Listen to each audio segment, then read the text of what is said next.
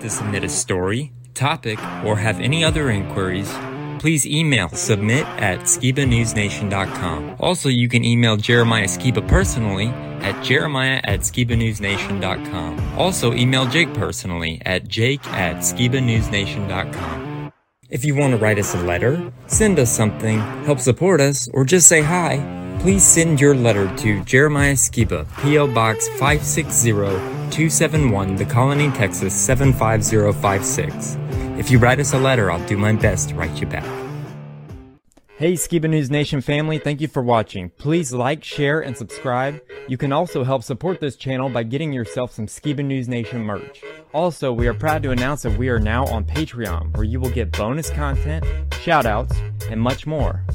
Thank you again for watching and helping us stay on the quest for truth. Huge shout out to all our Patreon supporters. Thank you so much for your support. We couldn't do this show without you. If you want to help support us, go to patreon.com/Skiba News Nation. We are also proud to announce that Skiba News Nation podcast is now available on podcast platforms.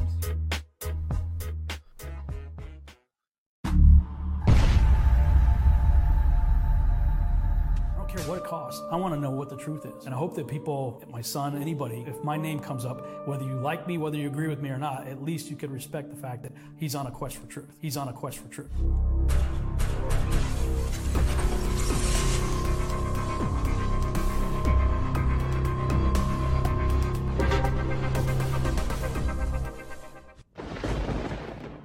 Welcome to Skiba News Nation, bringing you unfiltered views, news, interviews, discussions, and more. And now, here's your host, Jeremiah Skiba, award-winning musician and son of Rob Skiba.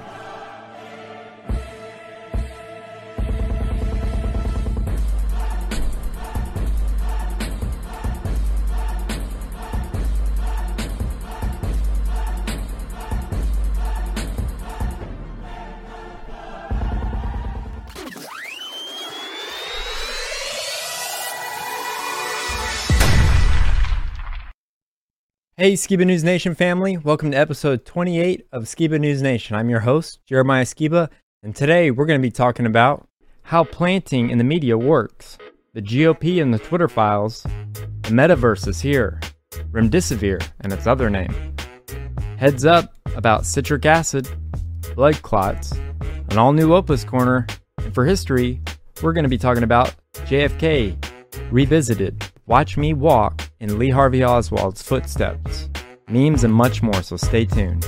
So let's dive right in, as always. Let me introduce my co-host, Jake Grant. How you doing, Jake? Hey, Jeremiah. Doing pretty great. How are you? I'm good. What have you been up to? We're hunkering down, getting ready for apparently the storm of the century, which is like all the doom and gloom and fear-mongering, but we'll talk a little bit about the forecast and some other interesting news today. Awesome. Yeah, Opa treated us to Avatar this weekend, and it was pretty crazy. 3D effects, right in your face. Wow. Which one is it, Opa? Avatar, The Way of the Water. The first one was like Pocahontas, so my girlfriend had never seen the first one, and I was just like, well, just imagine Pocahontas, and then there you go. And she was like, oh, I get it. So that's pretty cool. Well, you ready to dive right into current news? Let's do it. Let's do it.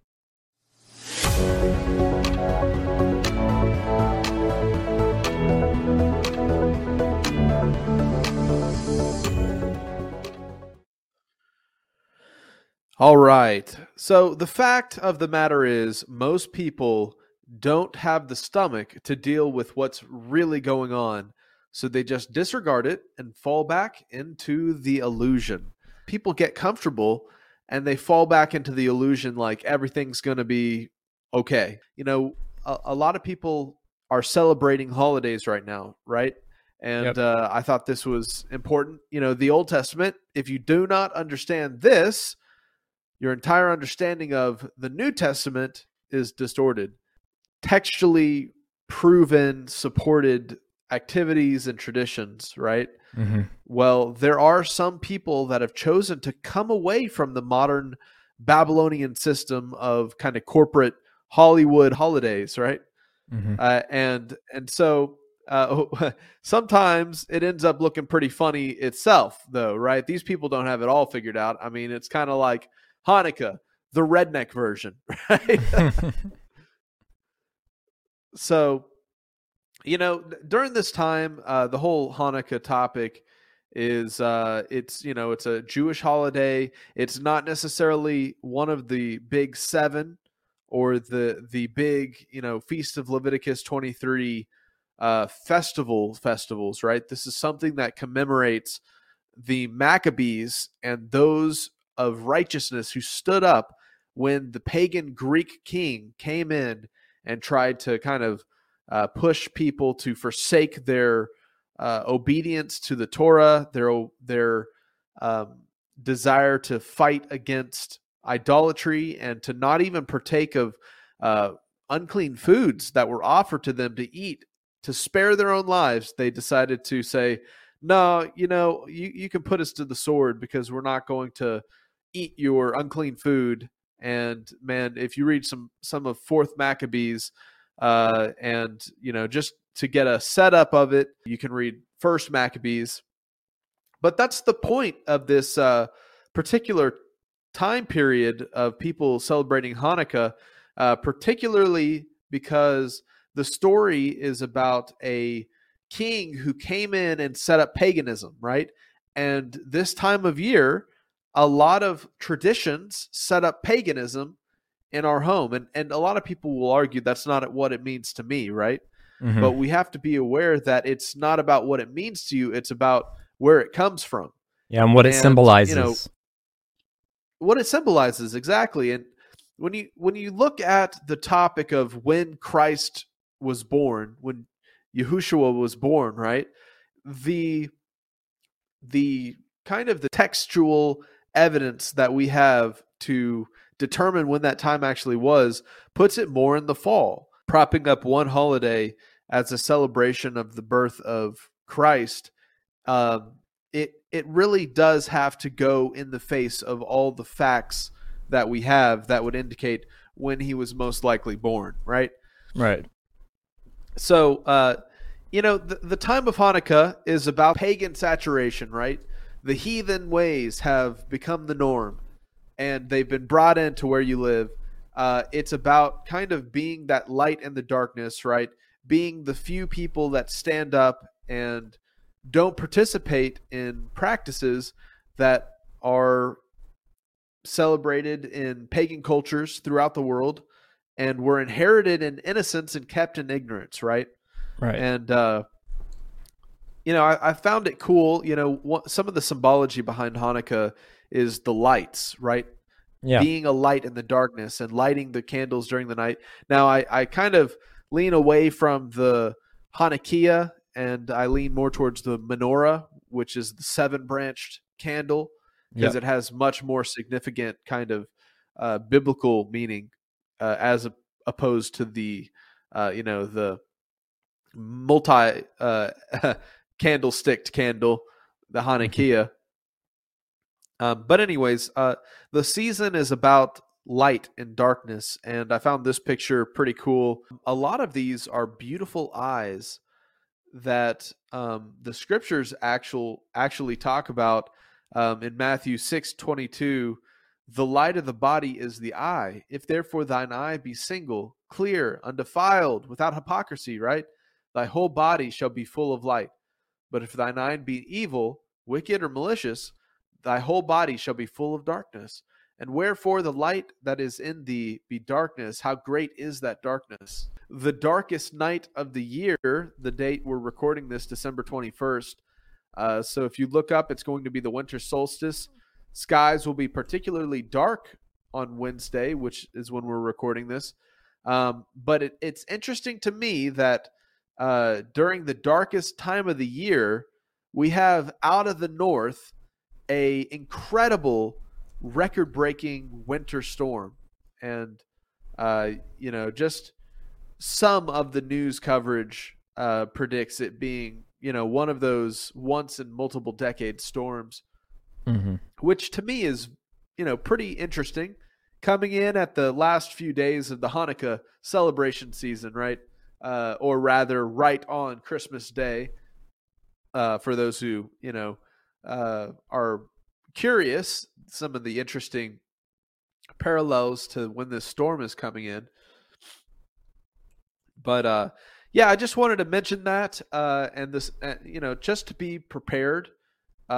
Keep in mind that if you need to survive a winter storm and you're in the U.S., build an emergency supply kit, have water, first aid kit, blankets, roadside flares, jumper cables, a bag of kitty litter or sand or road salt, a spare tire, snow brush, a shovel, flashlight, snacks, tow straps, and I would even dare to suggest you bring something that can heat you in the cold, because it's about to get like really cold. Yep. But anyways, just to show you some of the imagery of this storm coming in. Wow. It's big. Yeah, it's coming down, extremely low temperatures. So if you can just see here, we have most of the Mideast, middle part of the United States, just down in the negatives, -10, -15 sometimes. I thought global warming was supposed to be warm, though. Right? Well, some people would argue that we're entering into a solar minimum, which means it's about to get really cold quite often. And some, when you look into the shift of the polar north location, apparently it's moving. And so where the North Pole, or the coldest center of kind of air currents in the U.S. and in North America will be, is transitioning, closer to the United States, which is kind of interesting with the weather change. Supposed to get down to about 9 degrees tomorrow night here in Texas. DFW. You guys are far south. Wow. I got some videos that I'd love to, break down with you, Jeremiah. This first video is titled "How Planting in the Media Works." So let's check out how they actually, how an ex-CIA agent, Frank, discusses how planting stories in the media works. Right. Frank, I think a good many of us have the impression that the CIA operates completely undercover, that you're all spooks, as they say, or they used to say out in the Pacific. Do you have a high profile, or do people know what you do for a living? Surely. In Saigon, I had various covers. I was a State Department officer. I was a military officer at one time. But everybody I dealt with, agents, journalists, knew that I worked for the CIA. It is the agent who works under very deep cover, under unofficial cover, as a businessman, as a journalist. Now, he's the one who is not identifiable, and whom nobody else would identify with the agency. What years were you there? I got there in 1969, just as Vietnamization was getting underway, and I left with the last CIA contingent on the roof of the American Embassy when the North Vietnamese were moving on the city in 1975. I was there through the latter stages of the war. Did you go out on that helicopter in the famous pictures we saw? Well, the CIA helicopter was the one that forms that famous photograph, but I wasn't on that one. No. You briefed the press, did you not, when you were there? Well, I had several jobs. One of my jobs was that of analyst. I also was an interrogator, and indeed briefed the press when we, the CIA, wanted to circulate disinformation on a particular issue. Disinformation is not necessarily a lie. It may be a half-truth. And we would pick out a journalist. I would go do the briefing and hope that he would put the information in print. What was your percentage of success? We were pretty successful in planting information of a rather rarefied nature. For instance, if we wanted to get across to the American public that the North Vietnamese were building up their force structure in South Vietnam, I would go to a journalist and advise him, that in the past 6 months, X number of North Vietnamese forces had come down the Ho Chi Minh Trail system through southern Laos. Now, there is no way a journalist can check that information. That's data derived from radio intercepts, spy in the sky photography. So either he goes with the information or he doesn't, and ordinarily or usually the journalist would go with it because it looked like some kind of exclusive. And I would say our percentage planning that kind of data was 70 to 80%. Can you recall the names of any of the correspondents you used in that manner? Used is a loaded term. The correspondents we targeted were those who had terrific influence, the most respected journalists in Saigon, like Robert Chaplin of the New Yorker magazine, Kai's Beach of the Los Angeles Times from time to time, and also he worked for the Chicago Daily News. Bud Merrick of U.S. News and World Report, Malcolm Brown of the New York Times, even Maynard Parker of Newsweek magazine. We would go after these gentlemen. I would be directed to cultivate them, to spend time with them at the Caravel Hotel or the Continental Hotel, to socialize with them, and slowly but surely to try to gain their confidence by dolloping out valid information which was true. And then I would drop into a conversation the data that we wanted to get across, which might not be true. One piece of data, for instance, that we managed to plant in the New Yorker magazine had to do with a supposed North Vietnamese effort in 1973 to develop airfields along the border of South Vietnam. The reason we wanted to plant this information was that we were trying to persuade the U.S. Congress that Saigon should continue to get a great deal of aid.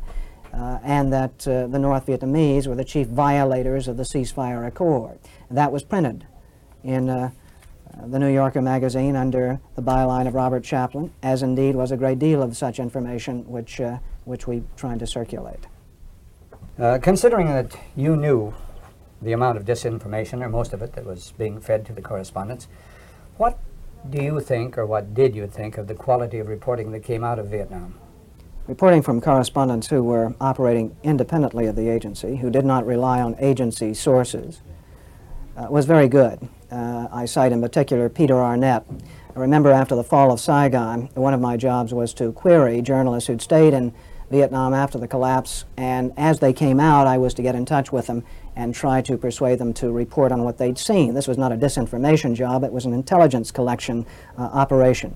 I contacted Peter Arnett at Associated Press headquarters and I said, Mr. Arnett, I'm Frank Snepp from the American Embassy. Could you tell me what you saw?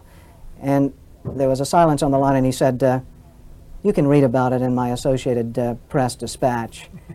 He was one of the few journalists who turned me down, however. There were a great many others who were willing to trade their information for information I might have, which was a frequent transaction in Vietnam. Any other reporters you can remember who refused to have anything to do with the CIA? Can you name them? Well, there were lots of young reporters who didn't want to deal with the agency because they were very suspicious. Many of them had come out of the anti-war movement in the United States and had a natural disinclination to trust any official agency. Offhand, the names escape me because, again, we weren't interested in going after the reporter for Ramparts magazine. We were interested in targeting those reporters who could get their material in the New York Times, the Los Angeles Times, and so forth. And once again, I want to make it perfectly clear that we were not hiring these reporters. They were not operating as our spies or as our dupes. But in a war situation, when there are so few sources of information, a reporter may rely on a CIA contact, and he becomes vulnerable. In Saigon, if I planted a piece of information with a reporter, I would ordinarily then try to create an environment in which he could not check the information. I would go to the British ambassador and brief him on the disinformation I had just given the reporter. So when the reporter wanted to cross-check what I'd told him with, say, the British ambassador, New Zealand ambassador, or what have you, he would get false confirmation, the same message coming back at him, and he'd say, aha, I've got proof that Frank Snepp told me the truth, when in fact, what he'd gotten was simply an echo of what I'd given him in the first place, via the British ambassador or other of our friendly diplomatic contacts. Frank, a two-part question. What were the objectives of or what was the objective of the CIA? What about the moral implications of what you were doing in feeding disinformation? Did the objective override the moral implications, moral problems? Well, the objective of the agency in general is to generate intelligence and get it back to Washington, to get at the truth and make sure the policymakers understand it. When you plant disinformation, you are diverging from that objective, and I think probably in retrospect it was very counterproductive. I am, as an ex-CIA agent, opposed to the disinformation activities in which I was involved. I admit that I was involved, and I think it served no useful purpose. Propagandizing the American public or Congress is not the CIA's job. As to the morality of what the CIA was doing or that particular activity, the war was a very relative thing. It was a relativist environment, and morality seldom came into play when you were operating in the field. In my estimation, a CIA man should be amoral. That may sound pretty shocking to somebody, but what if my morality were that of a Nazi or agent, if you will? You wouldn't want me to be your intelligence officer. Keep the morals out of intelligence. Keep the truth in, and stay away from disinformation. Well, what was the primary purpose of the CIA as you viewed it? Was it an intelligence gathering agency, or was it an agency that was primarily involved in covert operations? They were both part of the CIA's mandate in Vietnam, and the agency performed covert operations very well when the operations were held to a limited size and were of limited objective.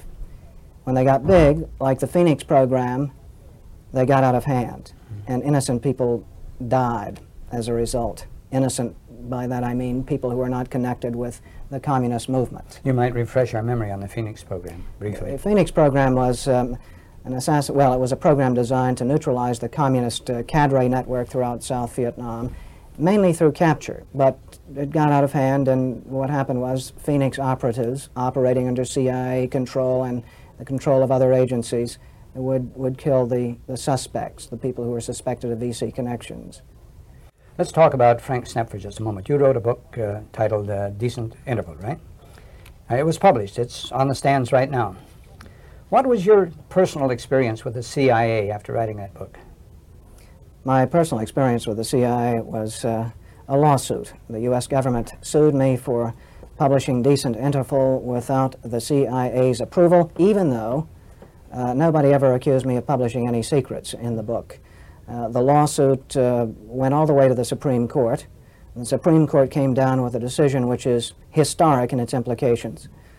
The Supreme Court decided that every government worker in a position of trust, whether in the CIA, State Department, National Security Council, has an implicit obligation to submit what he says or writes about his work to the government for censorship.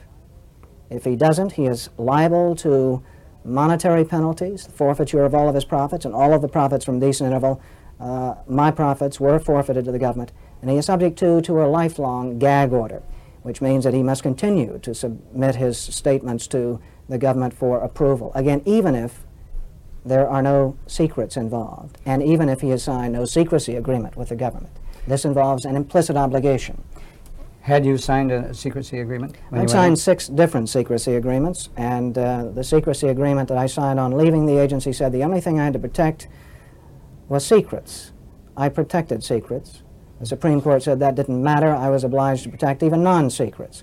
This is something unprecedented in American law. Straighten me out on one thing. If you write on anything else other than the CIA and your experiences, you do not have to submit it, right? Novels, screenplays, all are submitted. Everything? Everything.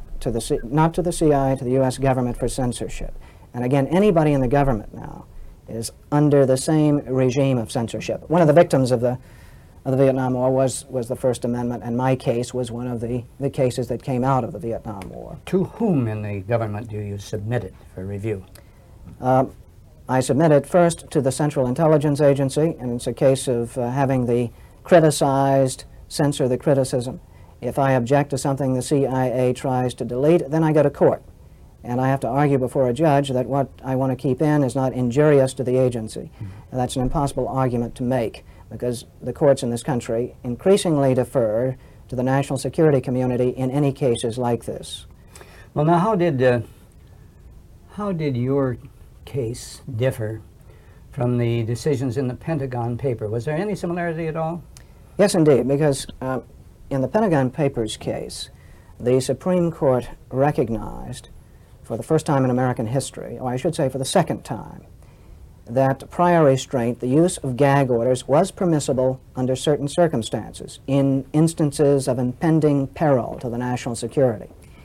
In my case, the Supreme Court broadened the circumstances under which prior restraint, the use of gag orders, are permissible.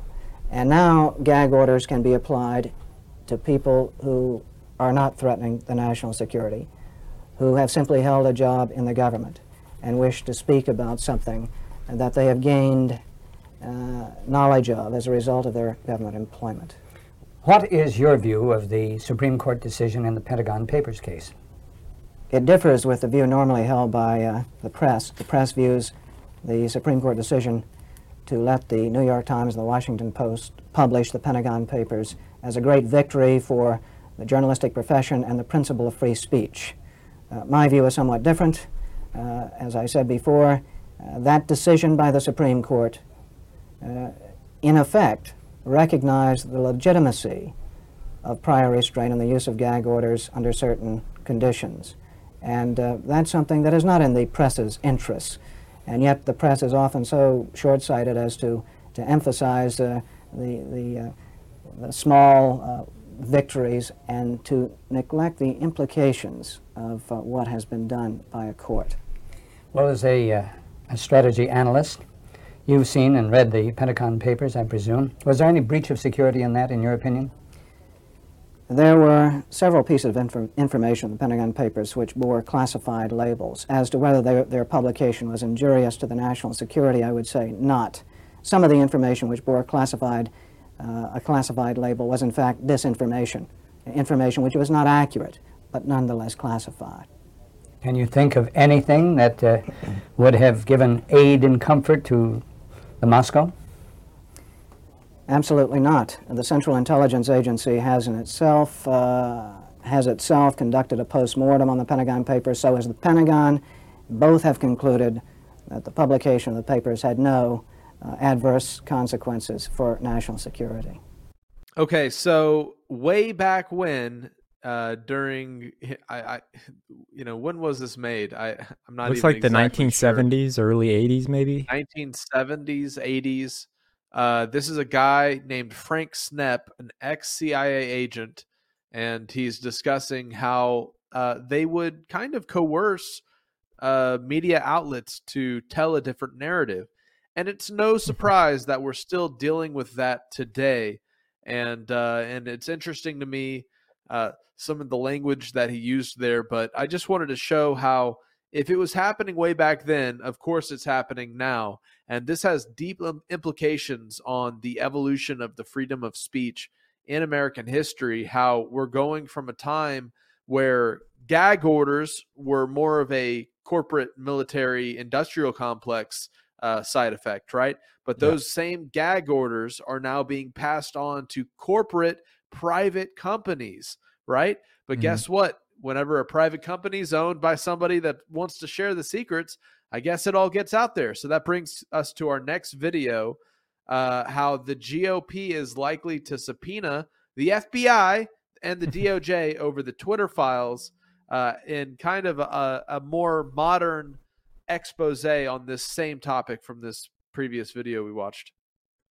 Republican Congressman Mike Turner says both the FBI and the DOJ could be facing subpoenas following the release of the Twitter files. Watch this. Good. we are definitely pursuing the Department of Justice and also the FBI. And luckily, the January 6th committee has established some great legal precedent that shows that Congress has full access. So they're going to have very much a difficult time trying to prevent us getting those documents. And I think it will show a very troubling pattern. You know, we're also going to be looking for who's the mastermind. And since this is not based on intelligence, this is not for malign actors, that the malign actors turn out to be the FBI themselves. Who is it that's coordinating this? How can we cut off the money, prohibit this in the future? Miranda Devine joins me now. After all this information, we have to find out who was behind this, right? Or which group of people was behind this in the FBI. Hi, David. Yes, look, I think that's a crucial thing to do, to really clean out the FBI. And to do that, they need to find out who's at fault there, who we're looking at the Washington field office in particular that seems to be very politicised.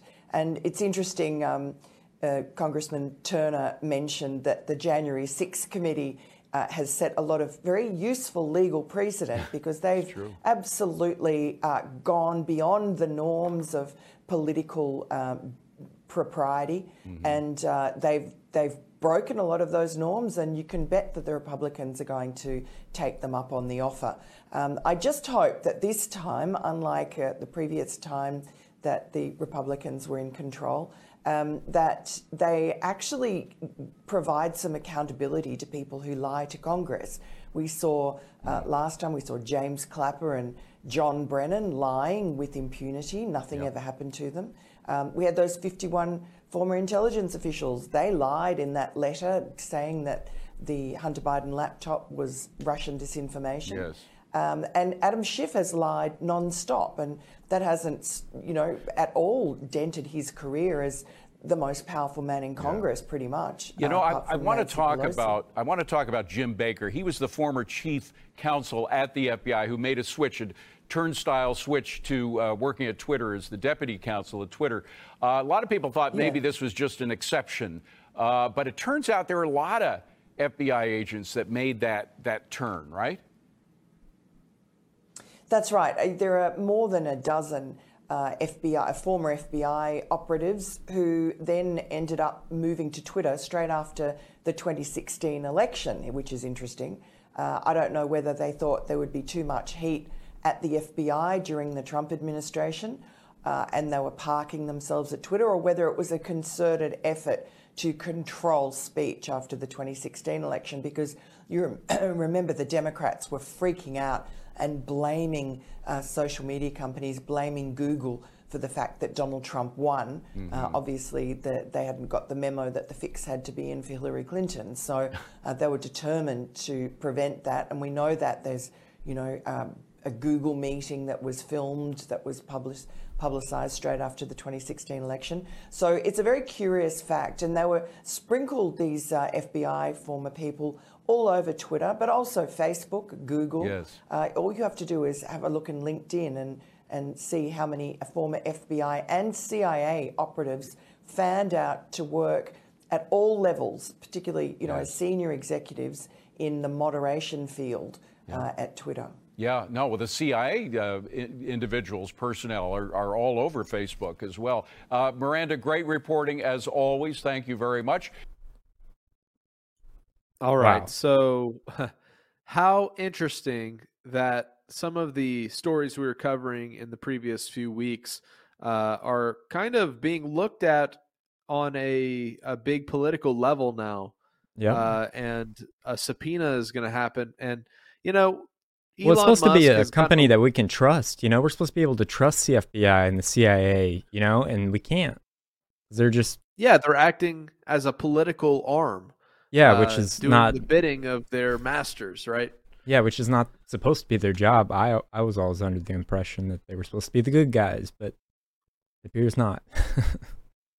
Exactly. And I was going to say Elon Musk has gotten a lot of flack for releasing some of this information or having Twitter kind of expose some of this that's gone on behind the scenes.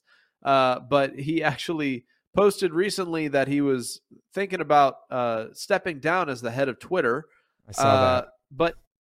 But it says that Elon is going to stay as Twitter CEO after counting the mail-in votes, according to the Babylon Bee. That's great. Same as Biden, I guess, right?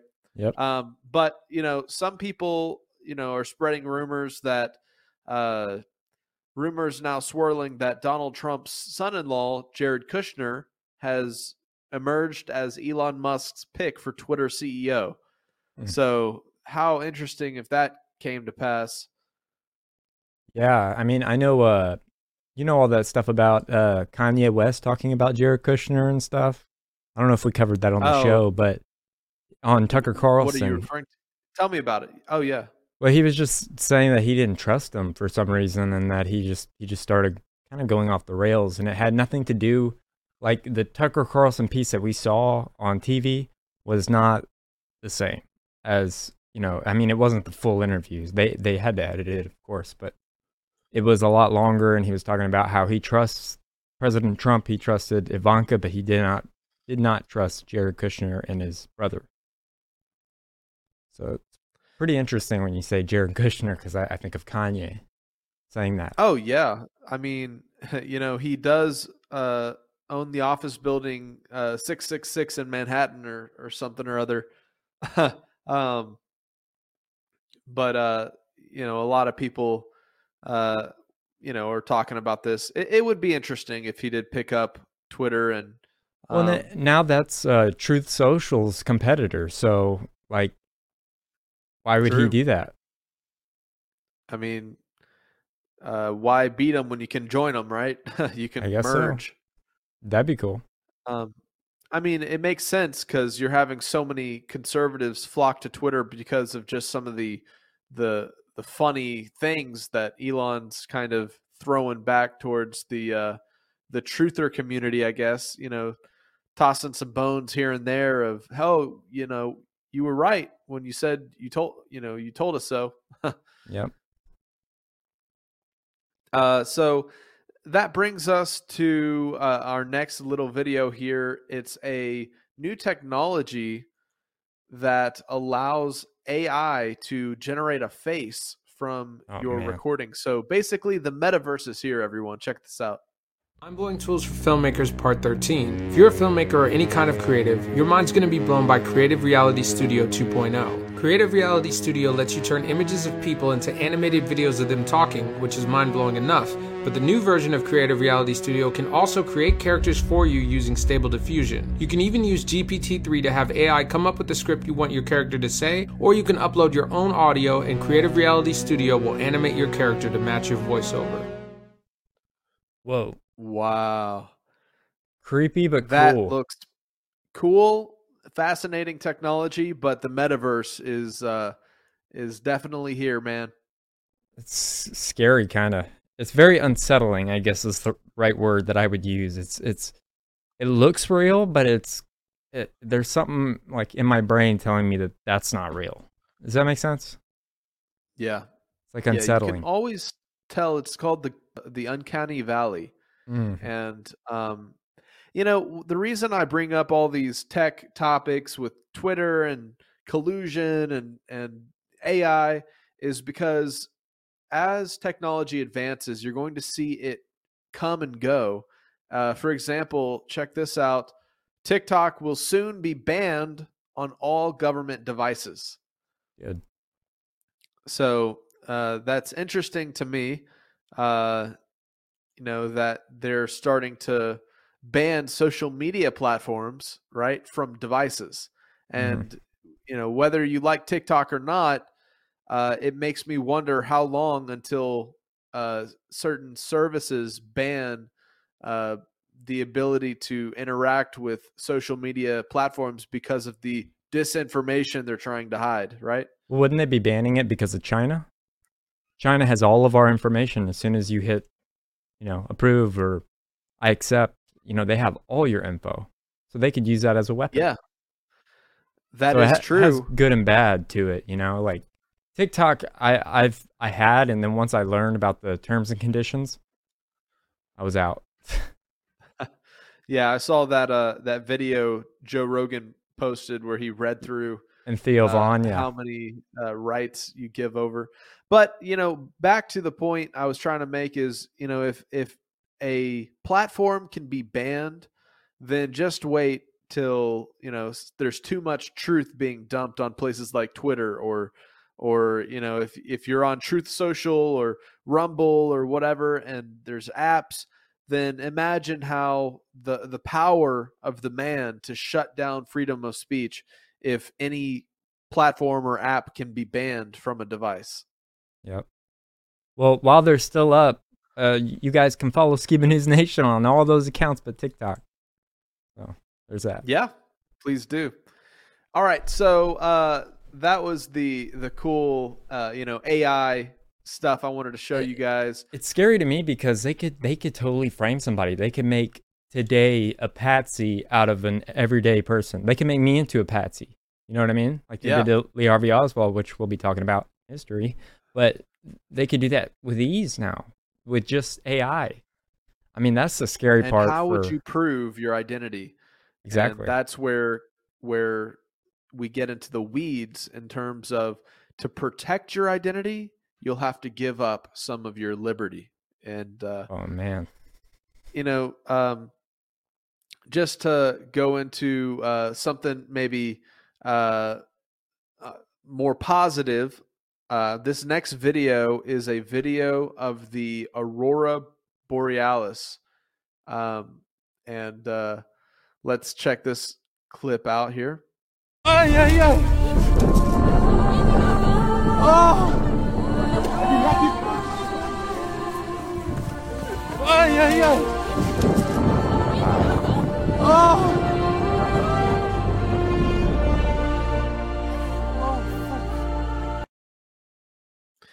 So just a reminder that if you get sucked into the metaverse, you're missing reality. And that's what's happening in reality, if you know what I mean. That was sweet. That was so beautiful. That was cool. Here's a gentleman observing a lion in real life, wishing he was wearing virtual reality. Oh no.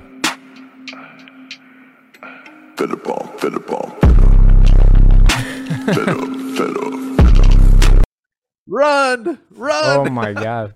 Like at that point, just stay as still as you can, right?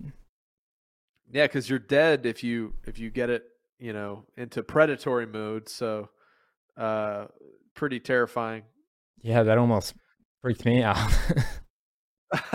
He was just sitting there like, I'm gonna see a lion today, and then it comes right next to him, and he's like, I wish I was not so interested in lions. I wish I was watching Animal Planet.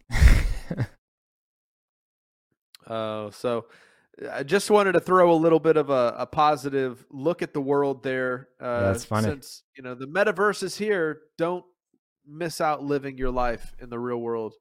But that brings us to our next video here, which is a nurse from Frontline Doctors, I believe. Let's check this video out.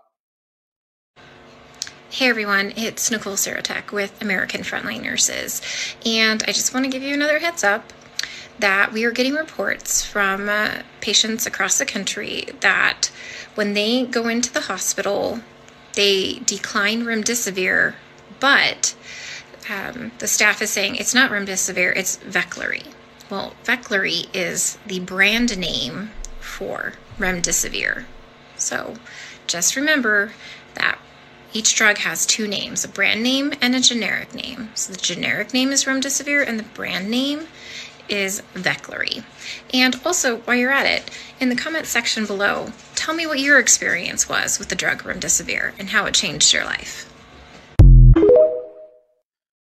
Even when people request to not receive the treatment for COVID, they change the name and give it to you anyways. If they don't get you in that way, check this out. So the FDA finally comes out and says that Pfizer's you-know-what causes blood clots? Oh, only 2 years late. Interesting. So the current sentiment going around is, we all received bad information because it's so blatantly obvious the adverse health effects of this big medical experiment, and also the agenda in the hospitals with some of these other treatments.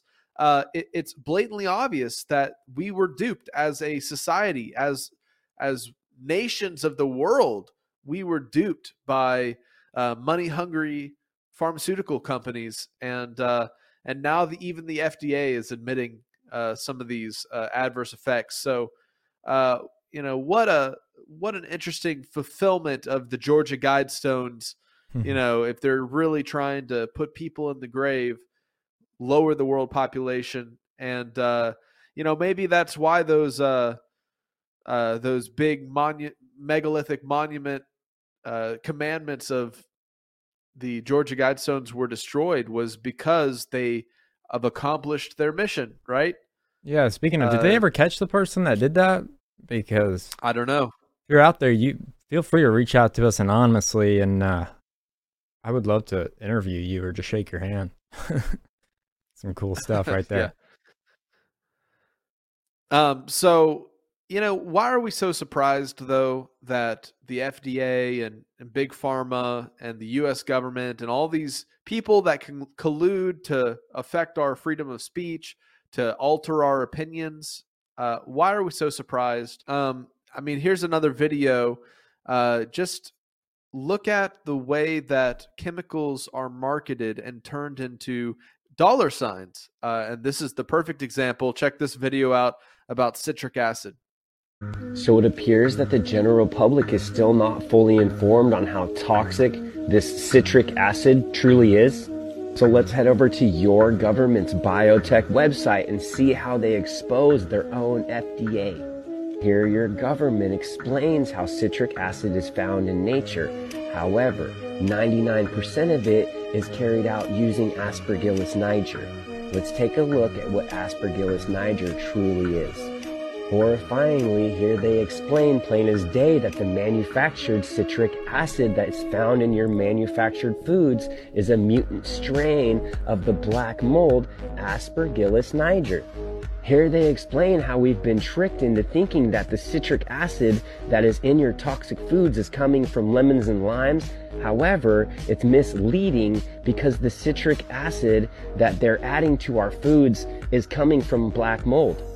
Here they expose their own FDA, saying that manufactured citric acid is under the category as generally recognized as safe without any research to substantiate the claim. Let's read it out loud here. Thus, MCA was considered generally recognized as safe and did not undergo any FDA evaluation. MCA is one of the most common additives used today. Here they explain how the black mold version of citric acid is significantly different and may cause deleterious effects when ingested. Here they reference multiple case studies of people having toxic effects to this citric acid. You really need to understand that this citric acid is no joke, and if it's being used as a preservative, they don't have to list it as an ingredient. It's in everything, even your meat products. We have to understand that this is not an accident. They're doing this on purpose, and they have to tell us, otherwise they would not be posting this. Wow. So it's kind of that satanic principle of, if I give you poison and tell you it's poison and you eat it anyways, am I really killing you, or are you committing suicide? Yeah. So that brings to mind this final video, which discusses the massive blood clots that are being found in people. Let's check this out. Okay. Starting around the middle of last year, the middle of 2021, reports of these unusually long blood clots began to pop up across the entire world. You can see from the pictures that these are thick, twisted, rubbery clots that are sometimes several feet long. Here is, for instance, what a funeral director over in Alabama told us here at the Epoch Times. Quote, "We as embalmers are seeing some strange clots since the COVID outbreak. These clots are very rubbery feeling and very long as they exit the veins that we use during the embalming procedure. They really appear to be like earthworms. I have never seen this in my career until now." Likewise, another funeral director who has been in the business for over 21 years told us this, quote, "Prior to COVID, perhaps 5 to 10% of people had these clots. Now, more than half of the bodies I see have them." So what is going on here? What is causing these blood clots? Well, that's not exactly clear. However, I will tell you that almost all the embalmers we spoke with asked us to keep their identities private. What are they so afraid of? Leave your thoughts in the comments and subscribe for more. Wow, how that's just creepy, like man. that documentary. Yep. What's the name of it? Died Suddenly. Yes, and it's on our Died Patreon Suddenly. if you guys want to check it out. But that man, I could not watch when they were pulling those things out. Oh my gosh, Oh my goodness. I was like, babe, let me know when it's over because I can watch true crime shows, but I cannot watch that kind of stuff. It just weirds me out. That is so crazy. Oh yeah. Yeah, I mean, whenever you see that it's widespread being reported, it's very telling that something is changing that is allowing these growths in people's bodies. And when he described it as almost an earthworm, it went straight to, man, it's almost like some type of parasitic blood growth. And then I thought about how a lot of people were treating COVID with ivermectin, and how ivermectin is an anti-parasitic. And that's crazy. And I really wonder, man, what is causing this in people, and how. Well, I mean, much... we kind of know what's causing it, but we can't say. Oh yeah, of course we know what's causing it, but it's almost like they show you these crazy things, and you're just like, wow, how could that even be possible? But yeah. So what does it do? Definitely... It just like it just causes a blood. Why? What makes it into an earthworm? That's what is so gross and yeah, they're freaky so to me. Big and rubbery, and thick. And, they're like globs of. I don't know. It's just so weird. Wow. All right, so enough of the crazy, gross, depressing stuff. news, gross news of this world's crazy, medical experimentation and the results of that. But let me see here. Yeah, I think that's all the news stories for today. Jeremiah, do you have any other thoughts on some of those topics? No, I mean, thank you for sharing. I mean, that's a lot of stuff that I didn't know of. I mean, like I always say, I try to not watch the news so I can be informed on your show or on this show, on our show. And thank you. Those are great topics. So right, thanks. I think it's time for an all new Opa's Corner. Take it away, Opa. Mein Hut, der hat 3 Ecken. 3 Ecken hat mein Hut. Und hat nicht 3 Ecken, dann ist es nicht mein Hut. Opa's Corner, Opa's Corner, Opa's on the way. The devil was sitting at the gates of hell when an old man suddenly arrived in a burst of flames, looking confused and lost. The devil looked at his paperwork and frowned. He was unable to find this old man's data file. "This can't be right," the old man said, looking at the devil accusingly. "I've been a good man my whole life." The devil nodded apologetically. Most people said this when they arrived at hell. "Why don't you start with how you died, and we'll figure it out?" The old man sighed and said, "Well, I was out with my grandchildren, enjoying a fun day out. I don't get my grandchildren often because my eyesight is starting to fade. But we were having the most wonderful time. And that's when everything went crazy. Out of nowhere, I spotted the largest, most grotesque mouse I have ever seen move toward us. It was absolutely enormous. And that's when it moved straight toward the grandchildren, with its limbs outstretched. You don't know where mice have been. What if it had bitten one of them? Can you imagine if they got rabies on my watch?" "So what did you do?" the devil whispered, entranced by the story. He was munching on a box of popcorn. The old man continued, "You don't get how big this mouse was. It must have been radiation. Too many phones these days. That's what causes it. I did the only thing I could. I grabbed my walking stick and I cracked it over the head. Now my eyesight isn't very good anymore, but I whacked it good. The kids started screaming at this point. You know how they get when you have to kill an animal. But I needed to keep going. You see, with mice, you need to see their guts to know that they're dead. Otherwise, they'll be back with others.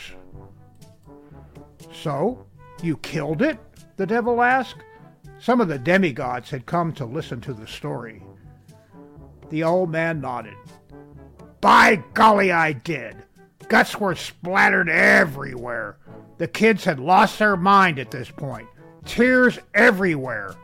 A crowd had gathered as well, all screaming at the sight. It was at this point, though, that the exertion caught up with me. I felt my heart give way. I must have suffered a heart attack. Next thing I know, I'm here. Well, the devil said, concerned, this doesn't seem to add up. Let me just give heaven a call, and we'll try to see what's going on here. The devil pulled up the phone from thin air and dialed a number. Hey, Jesus, the devil said. I think I got one of yours here. His story checks out. Must have been a mix-up. The devil nodded as a voice on the phone spoke back to him. He gave the old man a silent sublatory thumbs up as the voice continued. The devil covered the phone speaker with his hand and turned around to the old man and said, You're all good. They just want to know where you were when you died. The old man nodded. Oh, that's easy. I was at Disneyland. What? Opa, did you write that? That's so ironic. Josh was excited. As his first official duty as a parish priest, fresh out of school, he got to officiate his first funeral for a homeless man with no friends or family. The young priest vowed to give him the most loving send-off, the love he probably missed in his life. The funeral was to be held at a new cemetery across town, and this man was to be the first to be laid to rest there. New to the area, Father Josh arrived late, but he noticed a few workers gathering around a grave opening.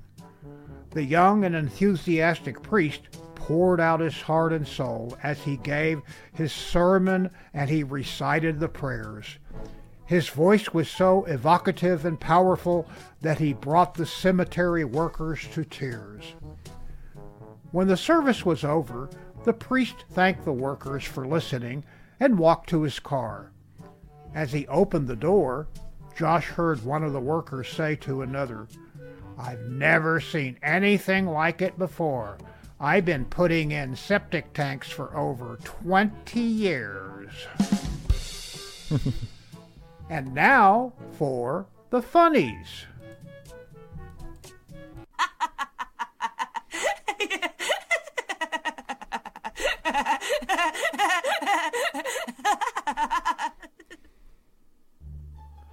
And now for some holiday funnies. Chiropractor.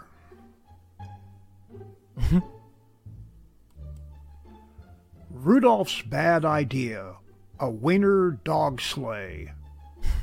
No. Woof, woof. Bark, bark. Right in the middle of the produce aisle, Frosty gets caught picking his nose.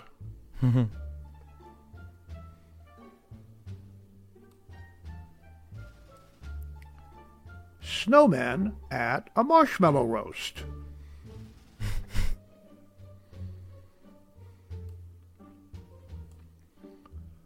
Pause, just when you thought it was safe to go back on the tree. That's true. Right, we picked up the golden myrrh. What on earth is that? No, I will not sell you my naughty list.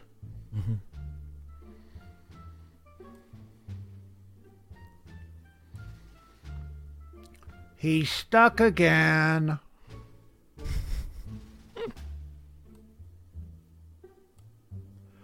I think your mask is too tight.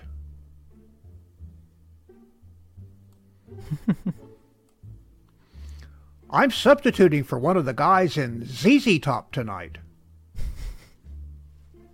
You do kind of look like Santa. Season's greetings. Nutmeg. Paprika. Hey, Bob. How you doing?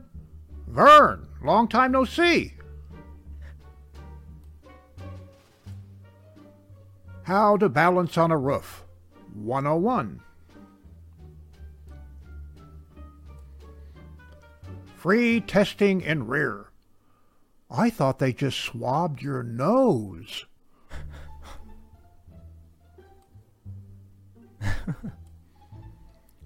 Claustrophobia. I definitely have that. Brrr. Rub, rub. Ah!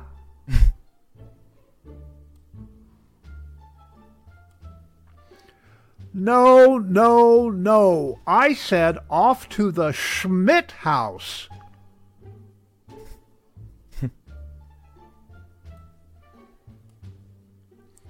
Oh, Anna, I love what you've done to the place.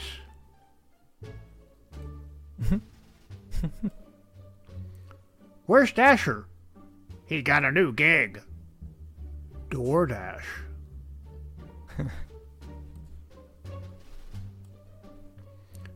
They want to work from home.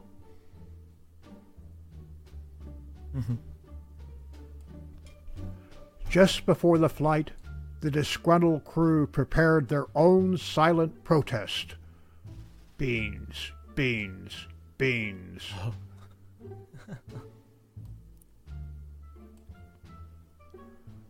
And I've only one thing to say about all these complaints I've been hearing about. Venison.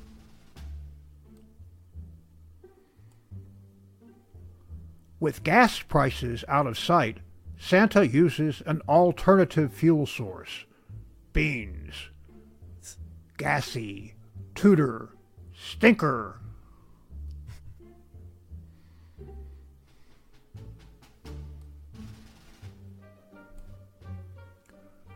Just admit it. We're lost.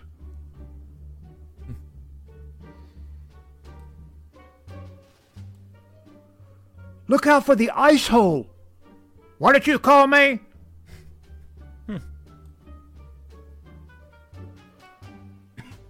Bah. Bug.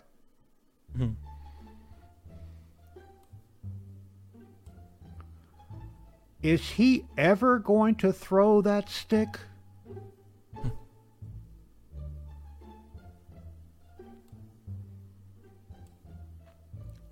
I feel like nobody really likes me. Fruitcake.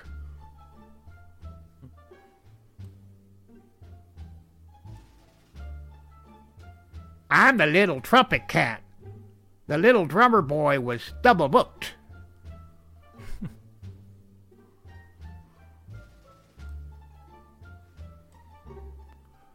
At some point, they'll get together and remove the crap from inside our gifts.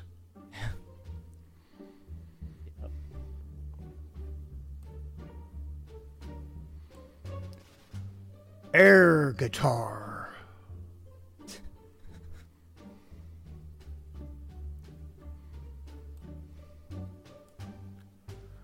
"15 days without an elf getting mangled in gift wrapping machine."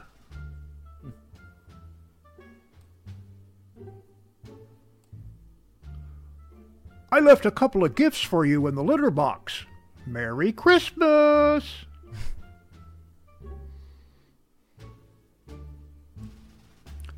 Letters to, from Santa. Dear Mr. and Mrs. Smith, I received little Kevin's letter. Please leave $100 under the cookie plate and I will not deliver the drum set.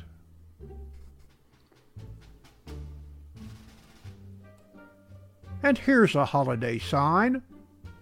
This is a stop sign. And that concludes Opa's Corner. Mein Hut, der hat 3 Ecken. 3 Ecken hat mein Hut. Und hat nicht 3 Ecken, dann ist es nicht mein Hut. Opa's Corner is now available on my own YouTube channel. Like, share, and subscribe. Hold it. Opa has a few more funnies for the holidays. I think this whole traveling around the world giving gifts to all the children every year thing is just for you to avoid spending Christmas with my mother.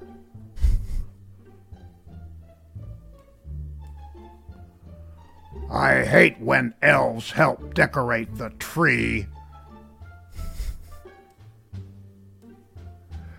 And that's a lot bigger than the one you've been using now. Better brains.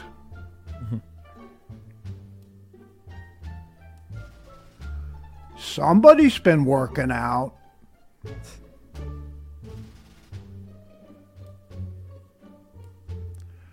The year Santa hired a consultant.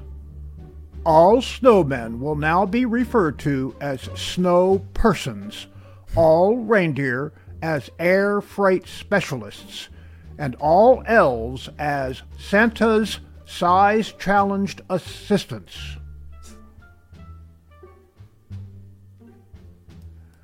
And that's all.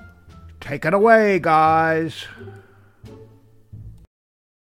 Thank you, Opa. It's funny that first Opa's Corner story, I had to ask him, did you write that? Because did you know, as a fun fact, Opa died at Disneyland and was brought back to life inside of the park. So he was technically dead and born at Disneyland. Oh, wow. It is the craziest thing I've ever experienced. Like, scary, but now looking back on it, it's they should give you a birth certificate, right? Yeah. Yeah, you get lifetime passes. Apparently that's a myth, but anyways, thank you, Opa.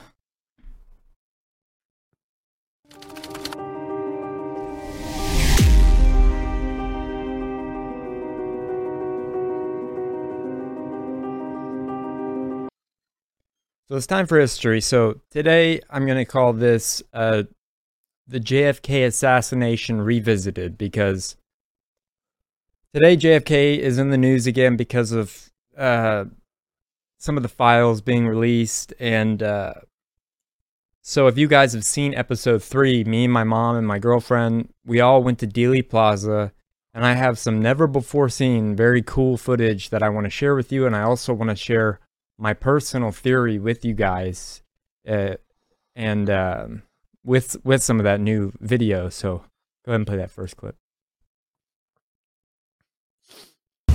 Here in Dealey Plaza for Skiba News Nation. Right there. It's the X. You are currently standing in the exact spot where Abraham Zapruder shot the infamous Zapruder film on November 22, 1963. By integrating historical footage with modern compositing software, you are about to be immersed in a historical event that took place over 50 years ago. Before we roll the film, let's point out something of great significance. The large 8-story building to your left is the Texas Schoolbook Depository Building, where Lee Harvey Oswald allegedly assassinated John F. Kennedy. Allegedly. His exact location was the southeastern corner of the 6th floor.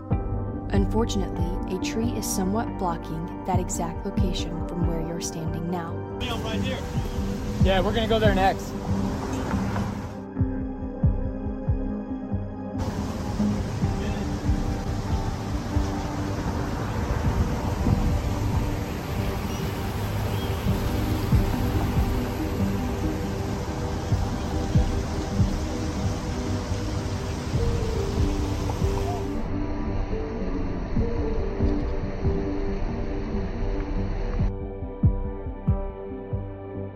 Frame 313 takes Kennedy in the head from the front. This is theory 1, the grassy knoll shooter. It's so much of a simpler shot. This is only a tripod.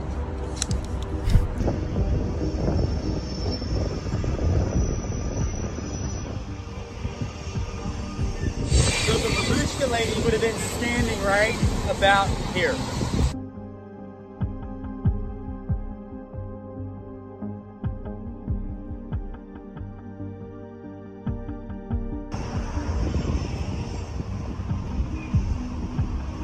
So I'm about to go stand where the fatal shot was. The president going back and to his left. Shot from the front and right. Back and to the left. Back and to the left. Back and to the left. So far away from that window. There's no way that rifle could have shot him, in my opinion. So if you see that first X right there, that was when Kennedy did this. Frame 225, the president emerging from behind the road sign. You can see that he's obviously been hit, raising his arms to his throat. And he was apparently shot in the neck. Frame 193, the second shot hits Kennedy in the throat from the front. Frame 161, Kennedy stops waving as he hits him. Connolly's head turns slightly to the right.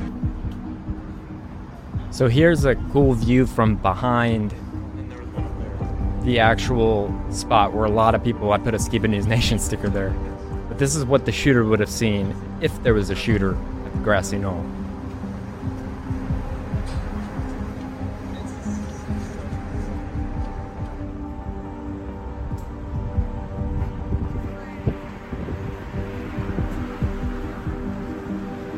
Where's the X? Okay, so this kind of gets into my theory. So remember that drain.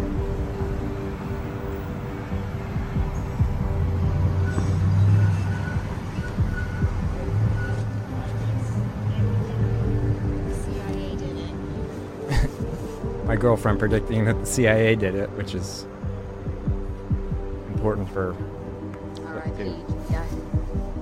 JFK. So my theory is that this drainage ditch right here is where the shooter went down and it goes all the way down the street to where it perfectly matches up with Kennedy's fatal headshot. So I'm gonna put a sticker there. So anybody from Dallas, go check out all the stickers we put there and let me know if they're still there.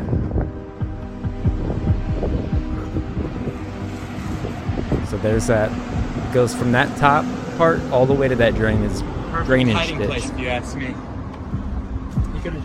I think he came right back out of here too. So after he was done, he came right back out the same way he came in. So that's where the storm drain is. That's where it comes from up there. We filmed it earlier. It goes all the way down underneath us. Right here. The X is right behind you.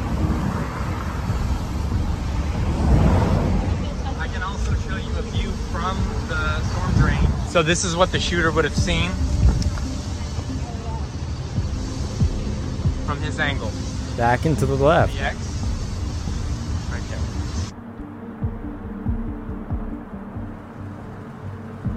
So with that storm drain in mind, we're gonna rewatch this Zapruder film footage.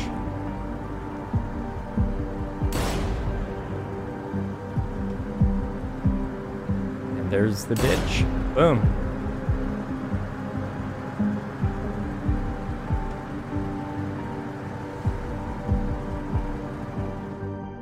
Let's take a closer look at the scene of the crime.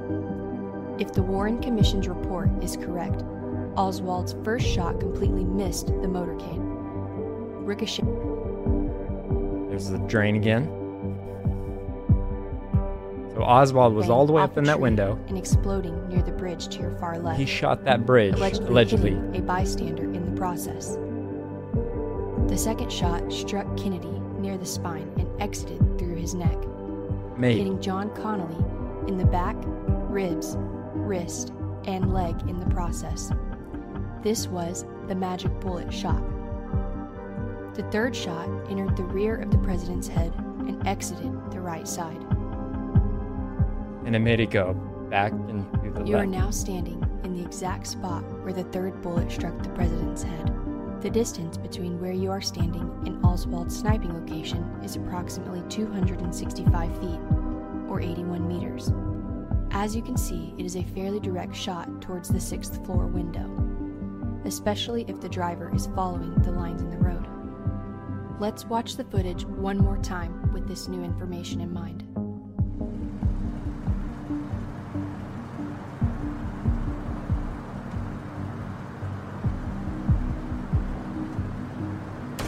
That shot, maybe.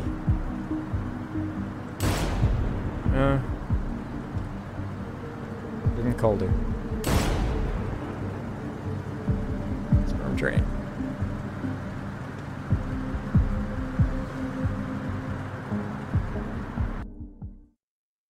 So, I really believe that the shooter was in that storm drain, and the reason is because back and to the left, like the movie JFK always says, back and to the left, back and to the left.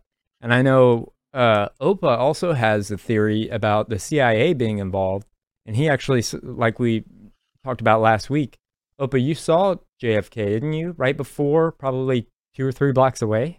Yeah, I was on the parade route before he turned onto the road to go down through the underpass, so I was like 2 or 3 blocks away, so I might have heard the popping, but I didn't know what was happening until later. So you probably saw moments before. Yep, that's right. That's crazy. And I know that you believe that the CIA was somewhat involved, correct? Well, either the CIA or Secret Service. I think that perhaps the follow car to the president's car had a lot of Secret Service agents, and I think when they heard the first shot, they grabbed their weapons, and one of them was a rifle, and the car, the president's car, took off real fast as soon as they heard the shot.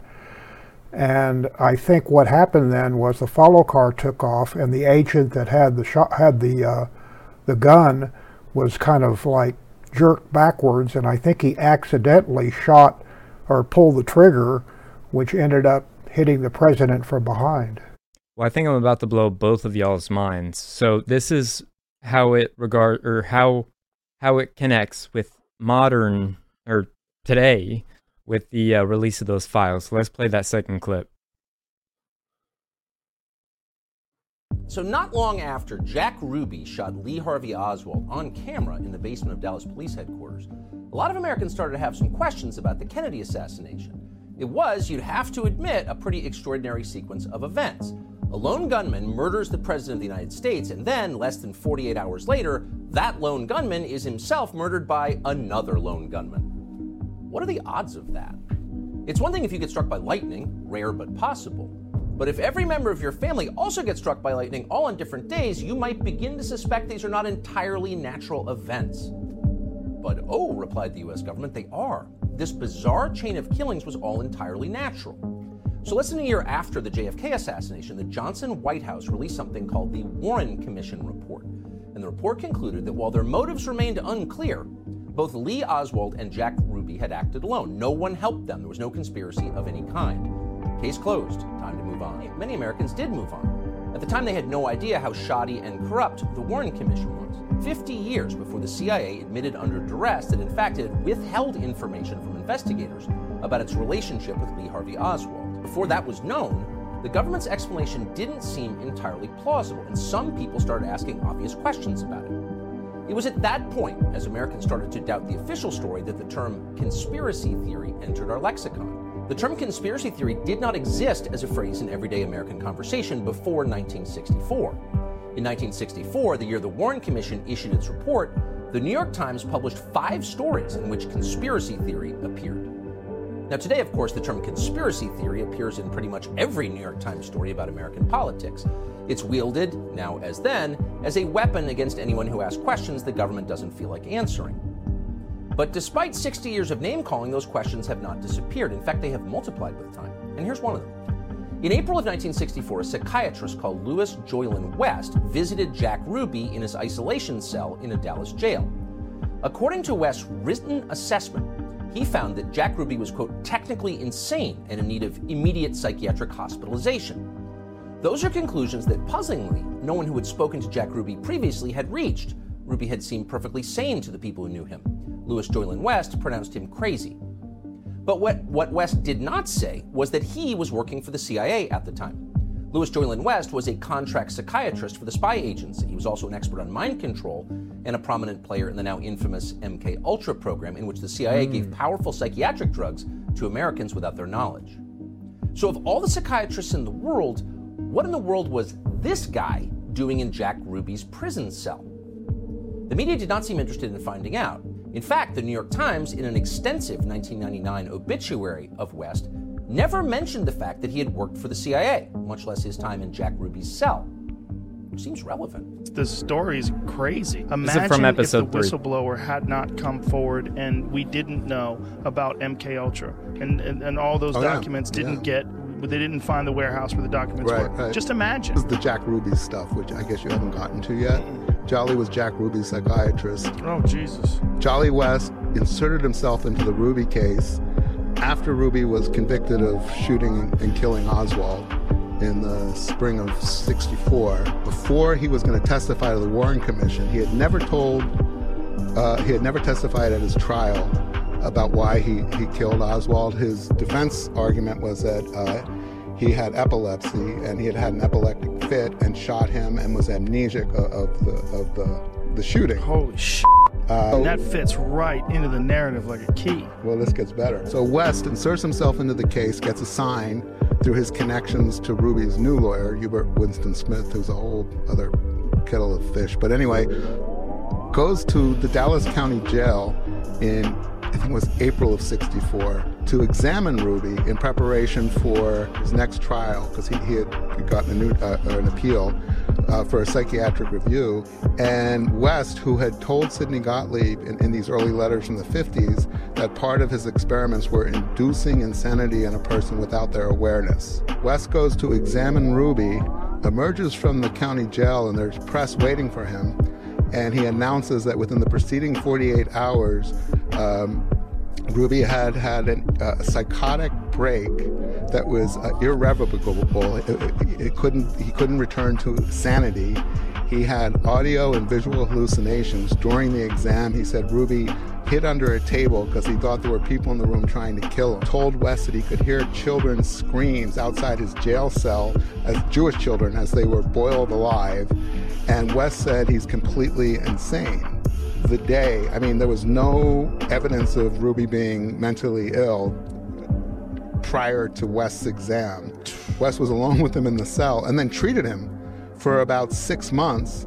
When Ruby finally gave his testimony to the Warren Commission, the three of them, put Ruby under oath, and Ruby babbled, was incoherent, grabbed Arlen Specter, who was like him, Jewish, and he said, "Don't you know they're killing Jews? And they killed my brother and cut off his legs. I hear them being tortured outside my cell." They couldn't use anything.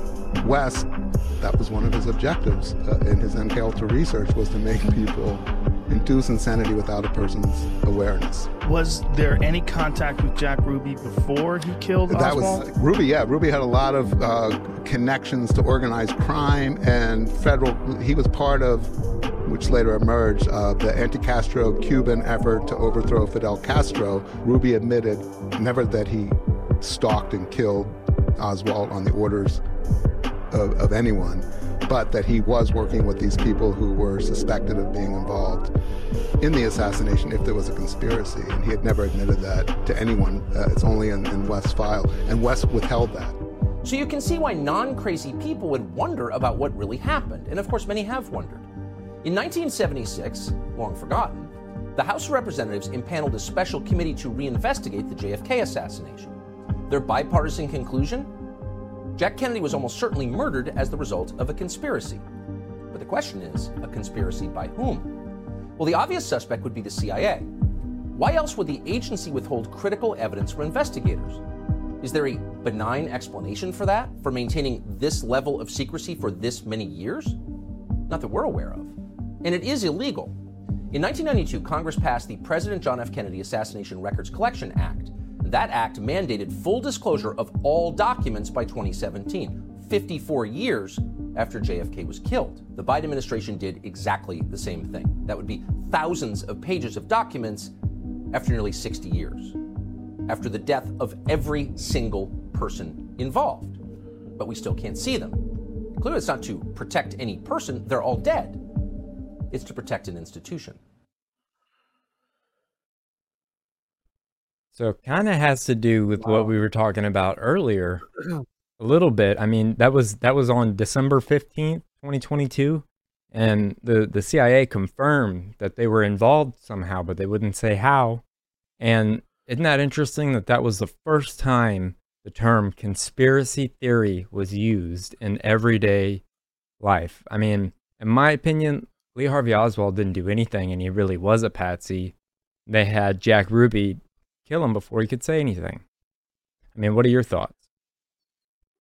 Oh, yeah, absolutely. I think there's so many different areas of this mainstream narrative that are being exposed by these documents that are coming out. I mean, you were talking about how even recently there's, more and more information coming out about what really happened. Mm-hmm. So it's crazy that they wait, however many years to finally unveil the truth. It's almost like they have to wait till anybody who would have been affected is either out of power or has died off. And then they're like, okay, then you can tell everybody what happened, because nobody wants to be responsible. And it makes me wonder if the very same thing is going to happen with what's happening politically in today's world. If a lot of the, truth of what is going on isn't going to come out for another, 30, 40 years, or at least that's their hope. And they're going to keep hiding things that go down to allow people to get off the hook. Yep. I mean, my personal opinion is the person that masterminded this whole thing was LBJ, Lyndon Baines Johnson, who took oath on the tarmac or inside of Air Force One at Love Field here in Dallas, Texas. I think there's only 2 presidents that have been sworn in office outside of Washington, D.C., and it was George Washington and LBJ. And so if you're looking at it as a detective, what is the motive? Who benefits the most from the death of, JFK? LBJ. I mean, he wanted to be president so bad. And he's on record saying how much he hated the Kennedys and just, he was a really terrible person. I mean, I don't know. But so before we show this last clip, and this is all about Lee Harvey Oswald, because I find him fascinating and why they chose him and how they chose him and how they had no evidence. Like, if this were to happen today, they wouldn't be able to convict him. There was zero evidence. And so what me, my mom, and my girlfriend Lindsay did was same day we shot all that, we filmed Lee Harvey Oswald location. So I want to show these 2 pictures. So Opa, can you pull up the first picture? Here's the famous, quote, doctored photo, right? Now check this out. Here's picture 2. Same spot. 1, there's Lee, and there's me. But there'll be more of that here in this third clip, but I just want to share this with you guys. So let's go ahead and play clip number 3. The day after he was murdered, the New York Times pronounced Oswald as the killer of President Kennedy.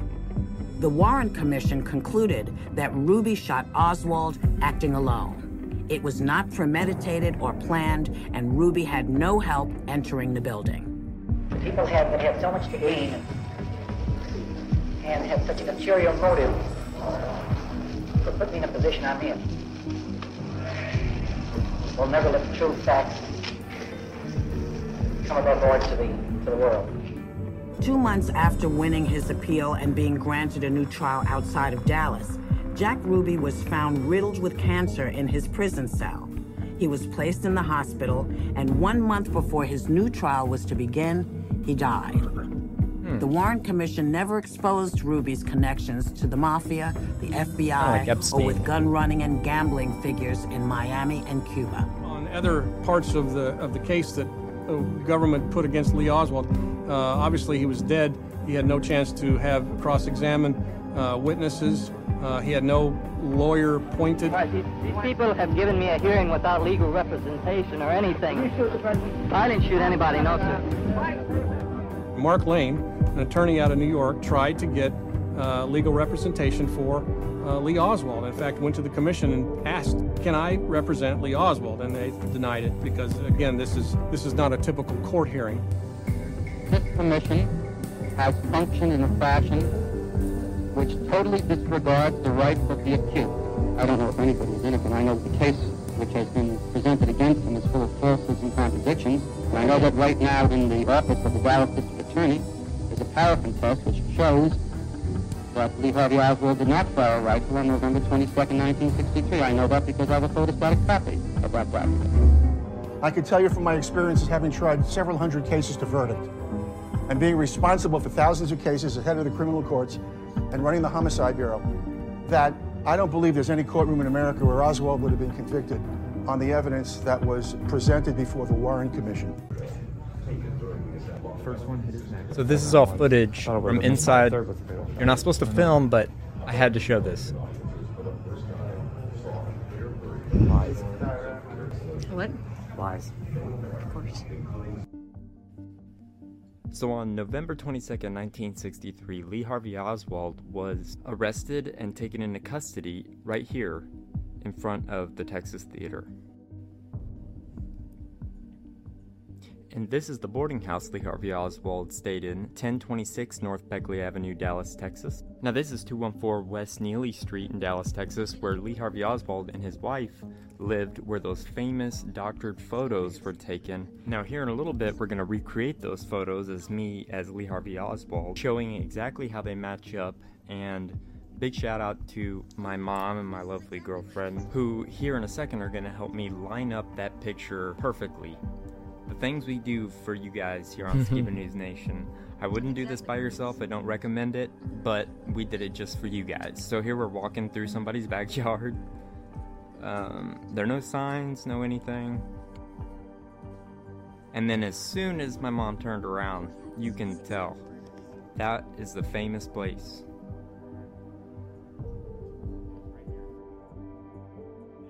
The famous doctor photo. There's Lee, there's me, there's Lee, and there's me. One more time, there's Lee and me. And then the other photo, Lee, me, Lee, me. Those photos were taken in March of 1963. His wife would be taking the photos. So we decided to leave a little bit after that because we didn't want to be, randomly in somebody's backyard, but those famous stairs and that famous gate, I mean, those photos have been studied by people all throughout history.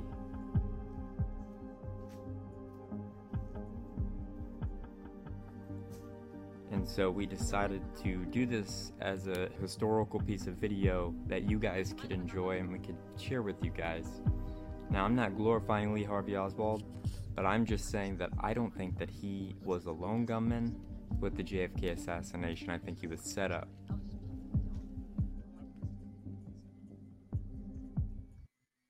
Now, I highly recommend that you guys don't just barge in like we did, but you can. I mean, there are no signs, but, who knows how much longer that kind of history will last. I mean,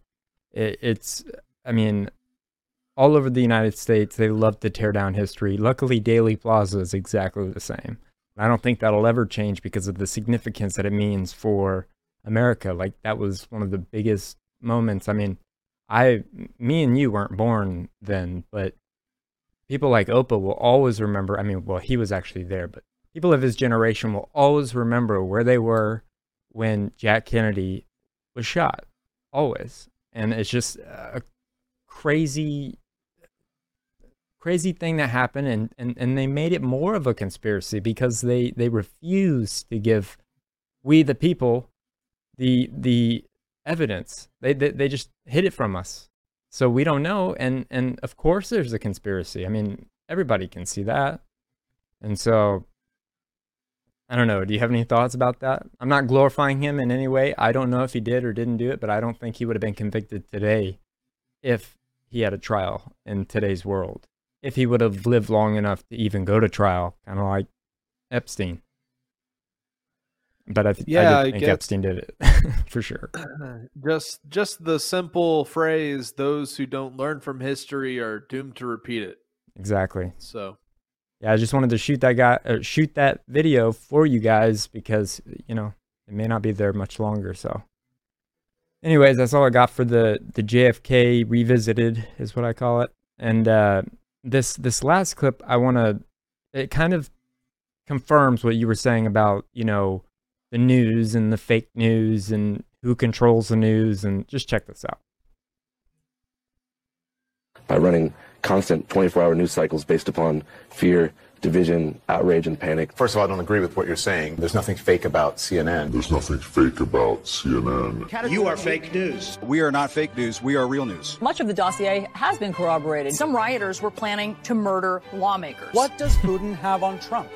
Has Trump been compromised? That Kavanaugh aided and abetted in the commission of a gang rape. But it does look like that young man to me is taunting the Native American Vietnam vet, and he's in his face. There's nothing fake about CNN. When you start whipping people and you want to split hairs between reins and whips. There is no evidence of any wrongdoing by either Joe or Hunter Biden. Looking ahead to 2020, one reason why I'm taking you seriously as a contender is because of your presence on cable news. There's nothing fake about CNN. A widely held conspiracy theory that the coronavirus was created in a Chinese laboratory. We know the science. We know that masks work. This is now a pandemic of the unvaccinated. It is now a pandemic of choice. You can stay unvaccinated if you want, but you're not going to be able to travel to see your family. There's nothing fake about CNN. Joe Rogan, he came down with COVID. He says he's been taking the livestock dewormer ivermectin. I hope you are able to appreciate what you did in your state and what it means for the rest of the country. Disturbing video last night showed Jacob Blake, unarmed, being shot by police. There's nothing fake about CNN. Obviously, we do it overseas against our adversaries, but we don't spy on Americans. If you want to believe the NSA is reading your favorite TV star's emails, go right ahead. He claims it's true. The NSA denies it, of course. There is no one more knowledgeable, more decent, more honest, more committed to the interests of America than John Brennan. There's nothing fake about CNN. Domestic terrorism seems to be starting to spread virally in the way that we saw that happen overseas with ISIS. Violence has erupted during anti-lockdown protests. What you are seeing now, these images came and come in stark contrast to what we saw over the course of the daytime hours in Kenosha and into the early evening, which were largely peaceful demonstrations. If only we had a vaccine against BS. There's nothing fake about CNN. And then you have talk show stars like Joe Rogan who just wing it, who make it up as they go along. And because figures like Rogan are trusted by people that don't trust real newsrooms. Well, like, why don't people trust me? They trust Rogan, but I'm perfectly trustworthy. Look how loose my tie knot is. We have attention, a problem that's much bigger than Spotify, much bigger than any single platform, Kate. But that's what is the heart of this. Wait, what's the heart of this? Is you're jealous of Joe Rogan. The narrative is, I want to show all kinds of opinions. Which sounds great, but not all opinions are created equal. You think about major newsrooms like CNN that have health departments and deaths and operations that work hard on verifying information on COVID-19. And then you have talk show stars like Joe Rogan who just wing it, who make it up as they go along. And because figures like Rogan are trusted by people that don't trust real newsrooms, we have attention, a problem that's much bigger than Spotify, much bigger than any single platform, Kate. But that's what is the heart of this right now. Yeah, but you're right. It is getting at something bigger that isn't going to be solved in one Joe Rogan video or one statement from Spotify. That's for sure. It's good to see you, Brian. Thank you so much. So what are your thoughts about that, Jake? Oh, man. It's just the symphony of lies and just so many different things. That was a great compilation, man. I mean, they've been doing it way back then, and they're still doing it now. And it's fake news. I mean, it's true. I mean, everything that they said was proven to be false, you know? They're just trying to lie to the masses. They're trying to lie to us and try to divide us and not unite us, which is sad. But, you know, people that don't know history, which they suppress, are doomed to repeat it, right? Yep, that's right. Well, that's all I got for history. You ready for some memes? Yeah, let's do it. Meme me up. Meme me up.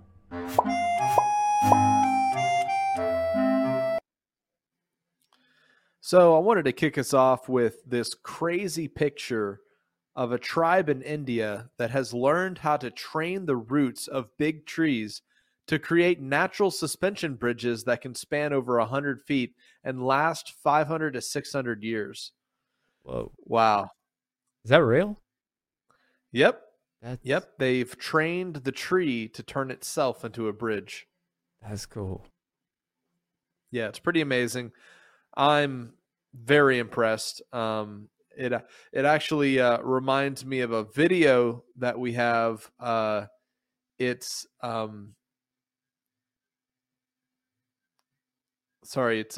the clip of the Opa. Do you know what I'm talking about? It's the Yep, I know. I know. Tree cultivation techniques video.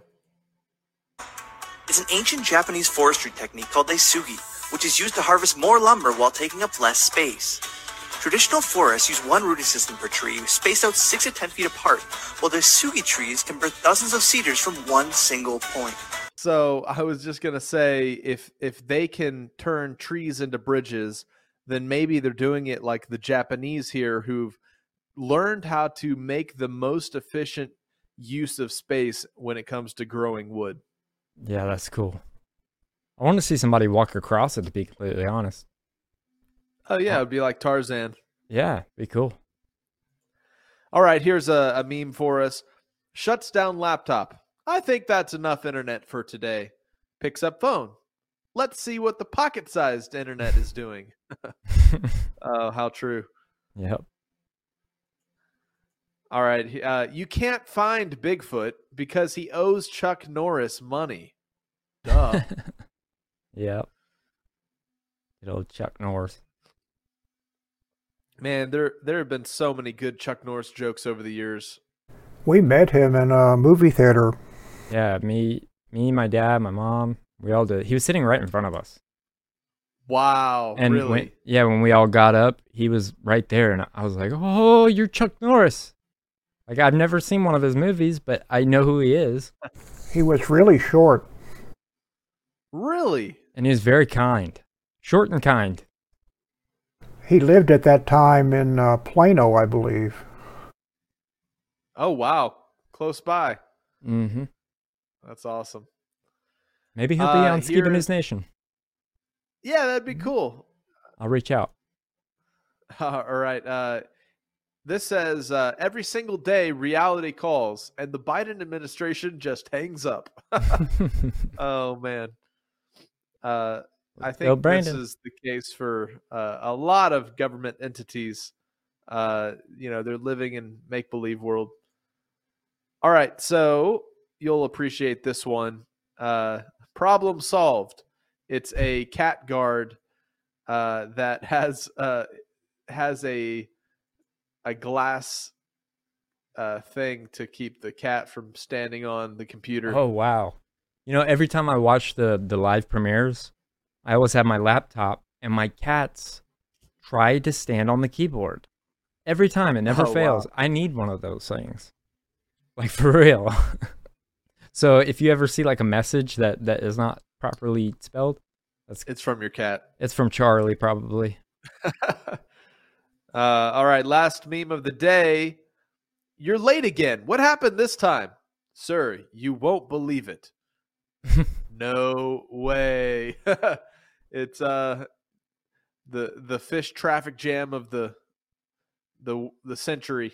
He's like, whoa. Got nowhere to go. Can't get to fish work.